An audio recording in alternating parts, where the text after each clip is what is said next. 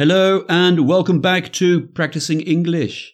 And today I'm going to be talking about the passive, and this is a follow-up session from Introduction to the Passive, which was episode 40. That was a B1 level session. I consider this to be more B2 because I'm going to talk in a little more detail about the passive. So, here we go.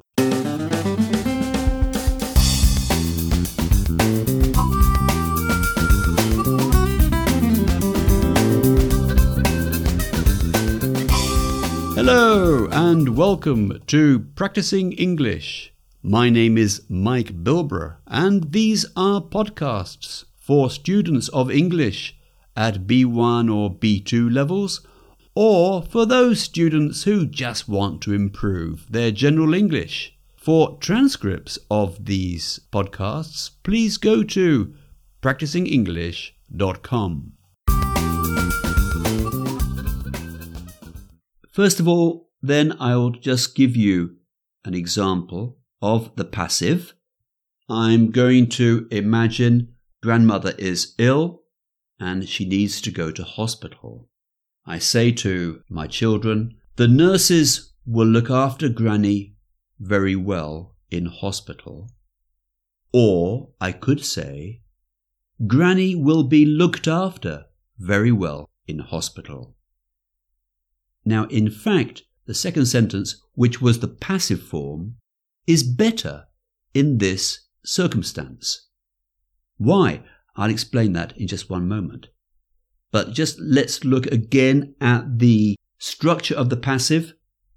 So in the active, the nurses will look after. We've got the future form, will look, and the passive must be the verb to be in the same tense and the same aspect as the verb in the active. So, will look after becomes Granny will be, and then followed by the past participle always of the main verb in the active form. Granny will be looked after. Let's look again at one of the main reasons why we use the passive, and it's not just to make exercises for all those students there learning English and give them the headache of transforming sentences from the active to the passive. No, there's a very good reason for it. One of those reasons that I'm going to talk about is the importance of the thing we're talking about, the thing or the person. In this case here, if I was talking to my children and I wanted them to feel assured that Granny was going to be okay, I would say, Granny will be looked after very well in hospital. Don't worry. Now that sounds better than the active form. The nurses will look after Granny, because it's Granny who is the important person, the important part of that phrase, and we put her at the beginning of the sentence.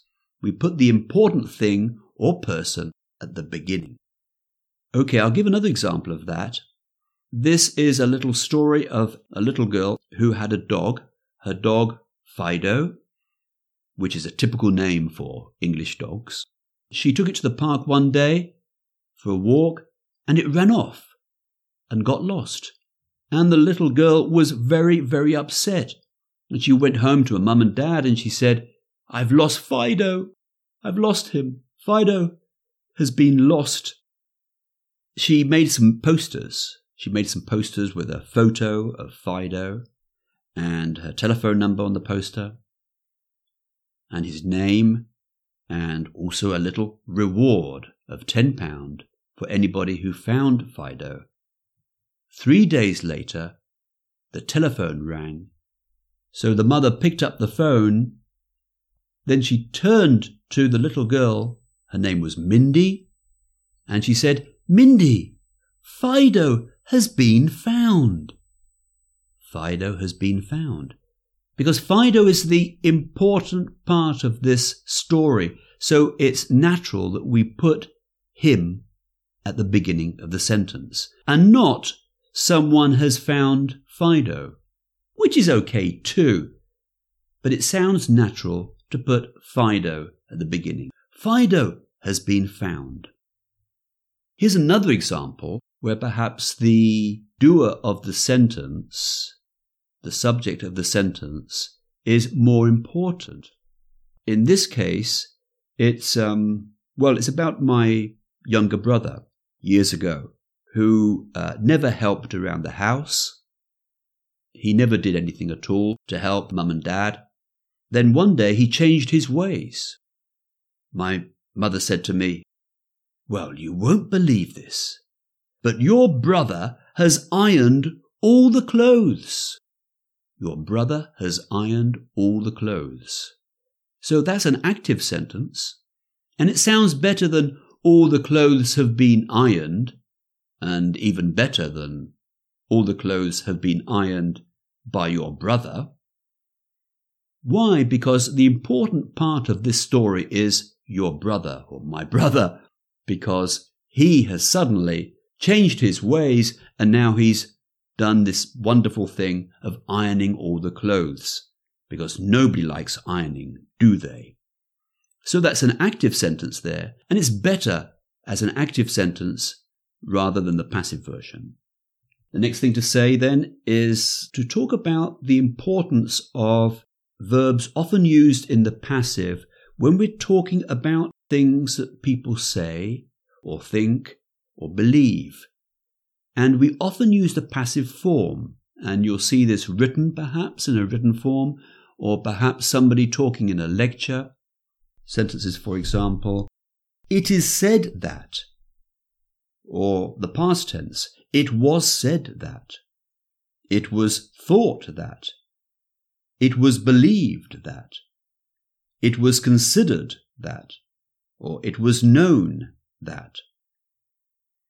And I've got some interesting facts for you, a little bit about the knowledge of the world, things that people believe or say, and the passive sounds good here to express these ideas. So here's one. It is believed that glaciers and ice sheets hold 69% of the world's fresh water. So fresh water being not salt water, fresh water being what we drink, drinking water. And 69% of the world's fresh water is locked up in glaciers. Well, so it is believed. And this is perhaps a rather frightening one. It is believed that the worst droughts, well, it is believed or it is known that the worst droughts in Europe for over 2,000 years have happened since 2015 or 2015. And this they discovered by cutting into very old trees, some which last up to 2,000 years old, and by counting the rings and examining the rings of these old trees, they can see which years were very dry and which years were rainy. And the years since 2015 have been the driest, and those have been often years of drought, of more drought than the past 2,000 years. And then moving on to another interesting fact, deep-sea creatures have been found in volcanoes on the seabed, and it is thought that these sea creatures, really most of them sort of bacteria or tiny microscopic creatures, were the origins of life on Earth. So a fascinating little fact there, from the volcanoes deep down under the sea on the seabed. And the last one, which is a positive one, and it's a good news one about the environment. It is thought that the Earth's ozone layer, that's the layer of atmosphere which protects us from the sun's rays, it is thought that the Earth's ozone layer will fully recover in 50 years from now. And that is thanks to the Montreal Protocol in 1987, which banned the use of chlorofluorocarbons, or CFOs as they're known. And these are gases that were used very frequently in fridges and aerosol cans.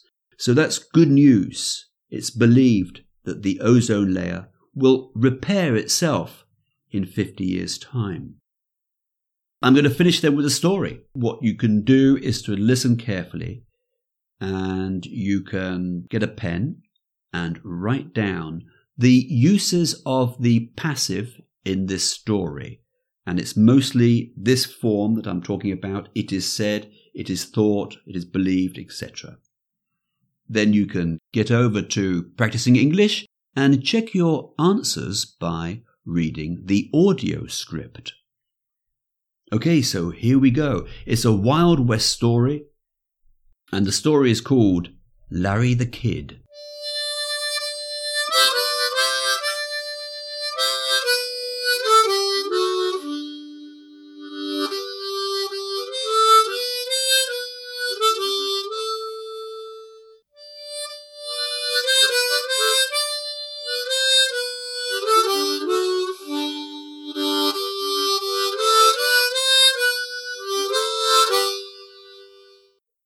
Larry the Kid was a gunman back in the days of the Wild West. He was an outlaw. Nothing he did was legal. It's said that he lived during the beginning of the 19th century, somewhere in Arizona. Not much is known about him, because he traveled from town to town and never settled down in one place. It is believed he made his living mostly entirely by using his 2 pistols. He robbed stagecoaches that were arriving from the east of the country, and that brought wealthy people to the west. This type of robbery is called a hold-up. It is said that he worked alone. If you could call attacking stagecoaches work. Larry the Kid was considered to be one of the most dangerous, but also one of the most successful outlaws of his time. And he was never captured. However, when Larry the Kid got older, his robberies and hold-ups suddenly stopped. What had happened? Did he feel sorry for what he'd done? Did he regret all the pain and suffering he had caused the good folk of Arizona? Well, one day I remember, I guess it was in the 1840s, I was sitting in a bar in Tucson. I saw this man sitting alone in a corner. I guess he was in his 60s. He looked pretty sad and depressed. I felt sorry for him. As I was alone too, I walked over to the man and offered to buy him a drink. The man cheered up and said he'd have a double whiskey. He started talking to me about different things, but after a few whiskeys, the man suddenly asked me a strange question, right out of the blue. "Have you ever killed a man?" He looked serious. I was really surprised at the question, and I felt uncomfortable. "No, sir," I replied. "I can't say I have. I am a businessman. I deal in cattle. I do honest work." "I've killed many men." The man shook his head sadly. "I used to be among the best and fastest guns in the West. But not anymore." The man put his right hand above the table and held it there. "I just can't shoot anymore. My hand shakes." I looked carefully at the man's right hand. It was as steady as a rock. So I said, "But your hand doesn't shake, mister. It looks very steady to me." "Right," said the man, and then he brought his left hand and put it above the table. The hand shook like a leaf. Then he said, "The problem is, I shoot with this one." Thank you very much. Until next time, goodbye for now.